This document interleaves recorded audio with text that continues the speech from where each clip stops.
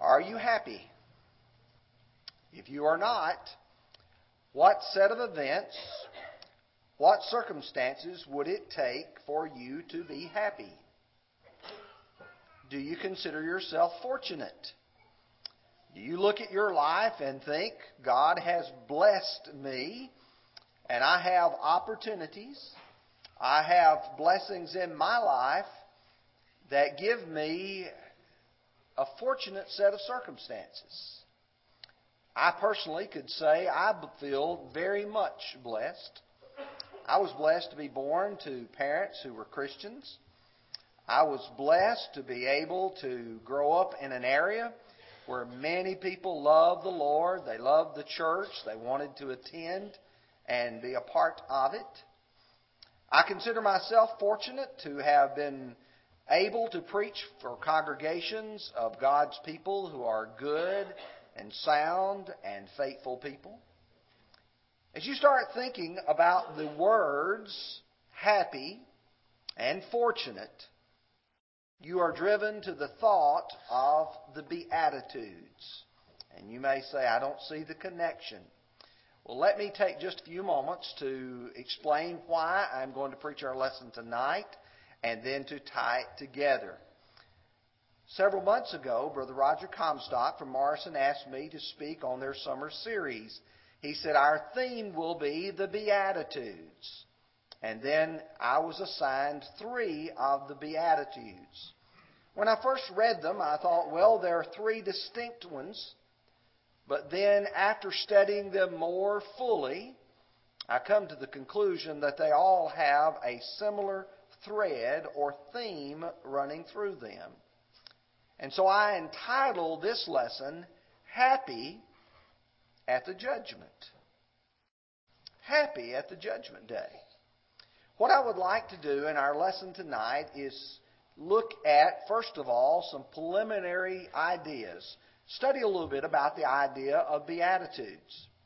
Then I would like to look at those 3 passages as time permits, and then to try to bring them all together.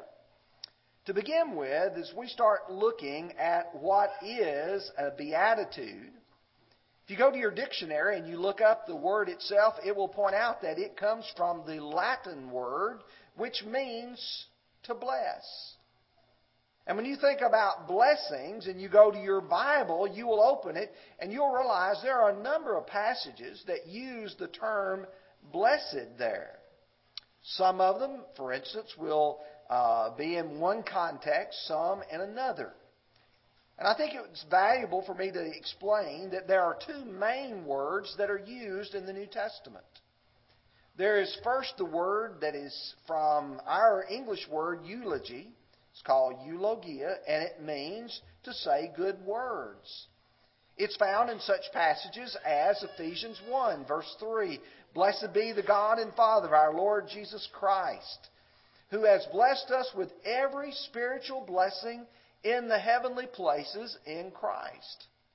Or 2 Corinthians chapter 1 and verse 3. Blessed be the God and Father of our Lord Jesus Christ, the God of, or the Father of all mercies, and the God of all comfort. That's that word eulogia. But there's another word that is found in the New Testament. It's found in 50 places in the New Testament. It's found in 37 places in the Greek Old Testament, the Septuagint. It's found 3 times as a noun and 2 times as a verb, and it's called makarios. And it is the word from which we get the word blessed. It's found in a number of different passages, and I'd like for just a moment or two to point out to you that they are found in several collections. If I were to ask you, where are the Beatitudes, most of you would respond immediately, Matthew chapter 1, verses 1 through 12. Those great blessing passages which the Lord offered on the Sermon on the Mount. You may or may not know there's a lot of other Beatitudes that are found in several other places. For instance, in the book of Revelation, there are 7 Beatitudes that are found there. There are some in the Old Testament, I think if you were to I mention them to you, you'll say, oh, yeah, that's right. The book of Psalms, chapter 1, verses 1 and 2. Blessed is the man who does not walk in the counsel of the ungodly, nor stand in the path of sinners, nor sit in the seat of the scornful. But his delight is in the law of the Lord, and on it he meditates both day and night. That word for blessed is often translated happy. One of the passages that in my judgment is very enlightening or opening is found in the book of 1 Kings chapter 10 and verse 8. The Queen of Sheba had come and had met Solomon. And she was observing his wisdom, observing his wealth, observing everything that Solomon had. And she said in chapter 10 and verse 8, "Happy are your men, and happy are these your servants who stand continually before you and hear your wisdom." You think about how fortunate these people were. Many of us have had great teachers. I have been blessed with some tremendously great teachers in my lifetime, both in secondary school and college and graduate school. Great men. But imagine being a servant before Solomon and hearing his wisdom each and every day. Well, this thread that runs through all these passages talking about being happy and about being fortunate, I think can also be understood by a New Testament passage. If you go to 1 Corinthians chapter 7, in the latter part of 1 Corinthians 7, Paul is talking about widows. And his advice was for them not to marry. And you come to verse 40 and he says, "But she is happier if she remains as she is." She'll be happier. She'll be more fortunate if she does not choose to marry, given the set of circumstances Paul was describing. With that background in mind now, I'd like to go to the three passages that were assigned to me. The first one is found in Matthew chapter 24, verse 46. Brother David read that for you just a few moments ago. I want you to open your Bibles there because we're going to look at that passage and see how there is a blessing pronounced. And Jesus said, "Blessed is that servant whom his master, when he comes, finds him so doing." To understand what Jesus is saying, you need to go back to chapter 23, verse 37. Jesus is looking over the city of Jerusalem and weeping. "Oh, Jerusalem, Jerusalem." He says to them in verse 38, "See, your house is left to you desolate."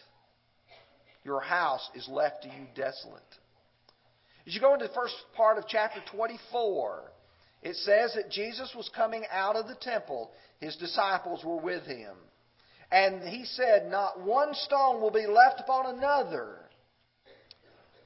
When they get to the top of the Mount of Olives, looking over the city of Jerusalem, they said to Jesus privately, "Lord, when will these things be? And what will be the sign of your coming and of the end of the age?" And Jesus begins to respond, to explain to them all of the events that would precede this destruction of Jerusalem. But Jesus also ties together with their question, what about the day of judgment? In verse 36, "But of that day and of that hour knows no one." When the Lord is coming, no man is going to know when that date will occur. There will be no signs that precede that day. And then when you come to verse 45, the Lord is going to use an illustration. And I pointed out a few times in our study that this passage, like many other that describe stewards, is not one which we identify with. We do not hire people who come and live in our home, or more importantly, we don't own people who live in our home that we give jobs to, that they have to do them as a slave. In this passage, if you look at verse 45, you will see that this servant has been chosen to provide the food, the meat, in due season. He is a steward over the food of the household. And you can say, well, what's the big deal about that? I want you to imagine, here is a man who owns enough servants that he has to have a servant that is his job. It's his task. He must provide the food, whether he buys it or sees that it is grown from the crops that are grown by that man's estate. He has to provide an adequate amount, but these are the days where there's no refrigeration. And so he has to provide the exact amount of what is needed. If you buy too much, then it will spoil and ruin. If you buy too little, the food will not go around and people will be leaving hungry. Now, if you want to know how difficult of a job that is, talk to some of our brethren who are going to be working at the food booth this next week. How much food do you order? How many people do you plan for? And what you will notice in verse 46, he says, "Blessed is that servant who, when his master comes, finds him so doing." He's doing his job. He goes on to explain in this passage that if that servant begins to beat his men servant and his maid servants, he begins to treat them with disdain. And in fact, if you go to Luke chapter 12, verses 47 and 48, there is the parallel passage. And there Luke says, recording the words of Jesus, "And that servant who knew his master's will and did not prepare himself or do according to his will, he shall be beaten with many stripes. But he who did not know shall yet committed things deserving of stripes shall be beaten with few. For everyone to whom much is given, from him much will be required. And for whom much has been committed, of him they will ask the more." Notice the word prepare. This passage, this beatitude, is blessed is a man who has prepared himself and does what his master tells him to do. You think about the sense of accomplishment. My master gave me a job, I did that job, and now I am ready for him to come at any time. I'd like for you to compare that, if you will, to us. How many of you have ever gone to school and prepared to take a test? And you've gone in, you've studied hard, not just the night before, but days before. You have studied the material. You know the material. You know that you can answer the questions. And the teacher comes and says, "Okay, you've got a test today." Are you happy at the test? Are you fortunate that you have studied? Most certainly you are. Are there some people who are ready now for the Lord to come? If you go to 1 Corinthians chapter 16 and verse 22, Paul says, "If anyone does not love the Lord Jesus Christ, let him be accursed." And then he uses the words, "O Lord, come." The original word is Maranatha, which means, "O Lord, come." How many people could say that word? "Lord, we want you to come now." In Titus chapter 2 and verse 13, "Looking for the blessed hope and glorious appearing." Looking for it. It's not as if you are dreading it, but you are ready for it to happen now. In 2 Peter chapter 3 and verse 12, he says, "Looking for and hastening the coming." Let me ask you, would you be happy if Jesus came right now? Not at the end of the lesson. Not sometime later on tonight. I'm talking about right now. If all of a sudden the trumpet were to sound and we were all to be changed in the twinkle of an eye and you were to be standing before the judgment seat of Christ, would you be happy? Would you be fortunate? If you're not, we'll be singing the invitation song in a little while. Someone says, "But I don't know if you can know whether or not you're ready. I don't know that you can be sure." Do you remember what Jesus said in John 7 and verse 17? He says, if any man wills to do his will, he shall know of this teaching, whether I speak of God or whether I speak of my own authority. In 1 John chapter 5 and verse 13, John writes, these things I have written unto you who believe in the name of the Son of God, that you may know that you have eternal life. You can know what you believe and know that what you are believing is right. David in Psalm 144 verse 15 said, happy are the people who are in such a state. Happy are the people whose God is the Lord.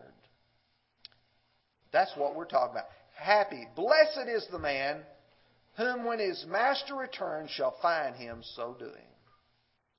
Second passage. Will you turn with me now to the book of Revelation, to chapter 14 and verse 13. Revelation chapter 14 and verse 13. I'm sure many of you are very familiar with this passage. Used frequently at funerals. Then I heard a voice from heaven saying to me, write, blessed are the dead who die in the Lord from now on. Yes, says the Spirit, who may rest from their labors, for their works follow them. Now, if you go back to the first part of Revelation chapter 14, you'll have the picture of the 144,000. I don't want to go into all the details and the symbolism, because if I do, I'll lose the train of thought that I'm trying to give here. But I will tell you the 144,000 are those who have been redeemed from the earth. They are praising God in heaven. As you go a little bit further, you are looking and seeing those people here on earth who are standing firm for their faith. And there is a warning there to stand firm. Read with me now, verses 9 through 12. Then the third angel followed them, saying with a loud voice, if anyone worships the beast and his image, and receives his mark on his forehead or on his hand, he himself shall also drink of the wine of the wrath of God,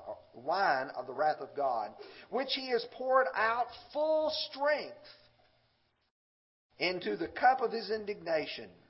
He shall be tormented with fire and brimstone from the presence of his holy angels and in the presence of the Lamb. And the smoke of their torment ascends forever and ever, and they have no rest day and night. Who worship the beast or his image, and whoever receives the mark of his name. Here is the patience of the saints. Here are those who keep the commandments and faith of Jesus. When he says, here are the patience of the saints, these are people here who are standing firm. These people who are standing firm know that their brethren have died before them. For those who see their lives in a very precarious position, they see themselves as possibly dying at any moment. What about those dead? They're fortunate. They are happy. What? Are you suggesting that people who he is describing here are fortunate? They are happy? Blessed are the dead who die in the Lord. The first thing is they know that they have died in the service of Jesus. Someone says, I'm not sure that I can understand that. If you go back to Jesus' great Sermon on the Mount, Matthew chapter 5, beginning with verse 10, blessed are those who are persecuted for righteousness' sake, for theirs is the kingdom of heaven. Blessed are you when men shall reproach you and revile you, and shall say all manner of evil against you falsely for my name's sake. Rejoice and be exceedingly glad. Now listen why. For great is your reward in heaven. For so persecuted they the prophets who were before you. In 1 Peter 4:13, he says, "But rejoice to the extent that you partake of Christ's sufferings, that when His glory is revealed, you may also be glad with exceeding joy." You're going to be blessed in doing that. Blessed are the dead which die in the Lord. That phrase, "in the Lord," can be taken two different ways. It can be taken, number one, as describing a person who is a Christian. "Wherefore, if any man is in Christ, he is a new creation," or a new creature, 2 Corinthians 5, verse 17. It can have reference to a person who is doing the will of God. Ephesians 6, verse 3. Children, obey verse 1. "Children, obey your parents in the Lord, for this is right." In the Lord means obey them as they teach you in accordance with God's laws. In this case, I believe both are true. They are dying in the Lord because they're Christians. They are dying in the Lord because they're dying for their faith. Revelation 12 and verse 11 says, "They love not their lives unto death." Revelation 2 and verse 13 says that they held fast His name and did not deny, even in the days of Antipas, His faithful witness. And then he says that they may rest from their labors, for their works follow them. Resting is a promise that God has made. Hebrews chapter 4 provides for us a discussion of that great rest. He explains there that when you look at the rest that the children of Israel were promised, they didn't get to go into it. Why? Because of unbelief. He then goes on to explain, when you get down to verses 9 and 10, there remains therefore a rest for the people of God. There's still a rest out there. It's the eternal rest. Now look very carefully at verse 10 because it applies to what this passage is saying.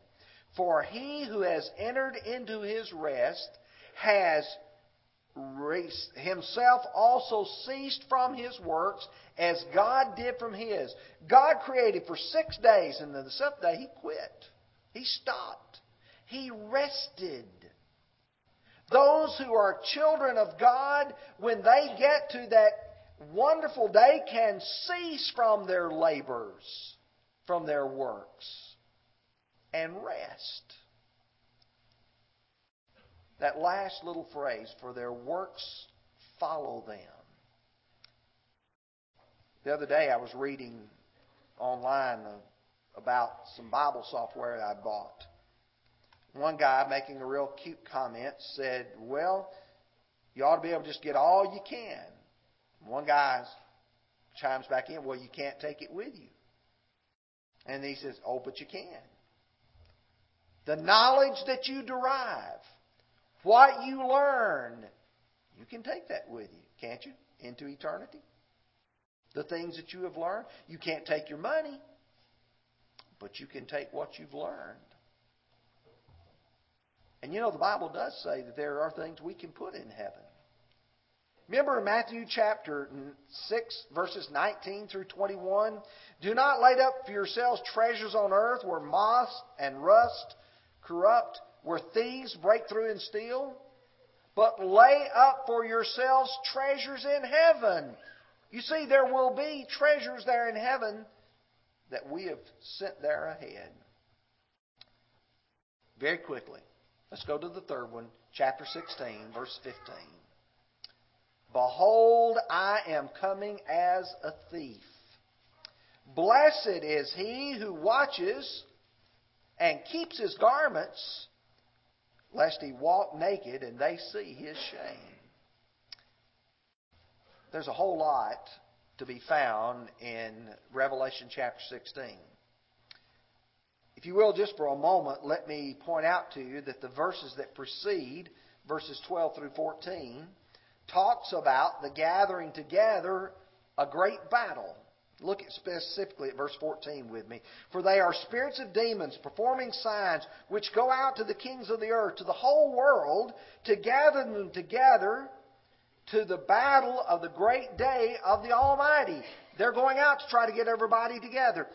Just skip over verse 15 for a second and look with me at verse 16. And they gather them together to a place called in Hebrew Armageddon. See, everybody when they read Armageddon immediately think this great end of the world here. It is the great battle between God and Satan. And I will tell you that the use of Armageddon is a figure of speech based on the Mount of Megiddo, a great battle site in Israel, which they would have well understood. As you follow the verses 17 through 20, you come to understand that the battle is over. In fact, verse 17, the last three words of verse 17 says, "It is done." The battle's over. God has won. Well, here he says, "I'm coming as a thief." Just like Matthew 24, there's this theme together that the appearance of Jesus is not something that's going to be announced. It's going to take place quickly, suddenly, unexpectedly. And for that reason, a person ought to remain prepared. He goes on to say here that a person should watch and should keep his garments. And there's a whole lot I could bring out about watching, but I will tell you about keeping his garments. The garments that he speaks of here, he also spoke of in chapter 3, verses 4 and 5 and 18. And he talked about a person being naked. You imagine something happens in the middle of the night. I don't know what kind of bedclothes you wear. It may be an old, tattered, torn t-shirt. But I dare say most of us would not want to come out into the public in the clothes that we wear at night. That's the idea of the unexpectedness. And he says, what you need to do, you need to watch and you need to keep your garments ready so that if you are called upon at a moment, you're not going to go out naked. You're not going to go out displaying yourself unprepared. The message of it is the same message from Matthew 24 verse 46, Revelation chapter 14 and verse 13, and here, and that is, we all ought to be prepared and ready. Happy at the judgment. Would you be happy if Jesus came right now? Would you be fortunate because you have made proper preparation? You're going to go back to that servant, Matthew 24.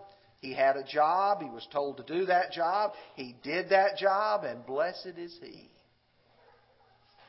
Are you blessed tonight? If you're not, you can make the proper preparation. We're going to sing this invitation song. And it is for you who are not a Christian to call you because of faith and a penitent heart to confess that faith in Christ and be baptized. If you are a child of God, it's calling you to make changes in your life and pray that those sins that you have committed will be forgiven, and with the reassurance that God will forgive. Would you come while we stand and sing?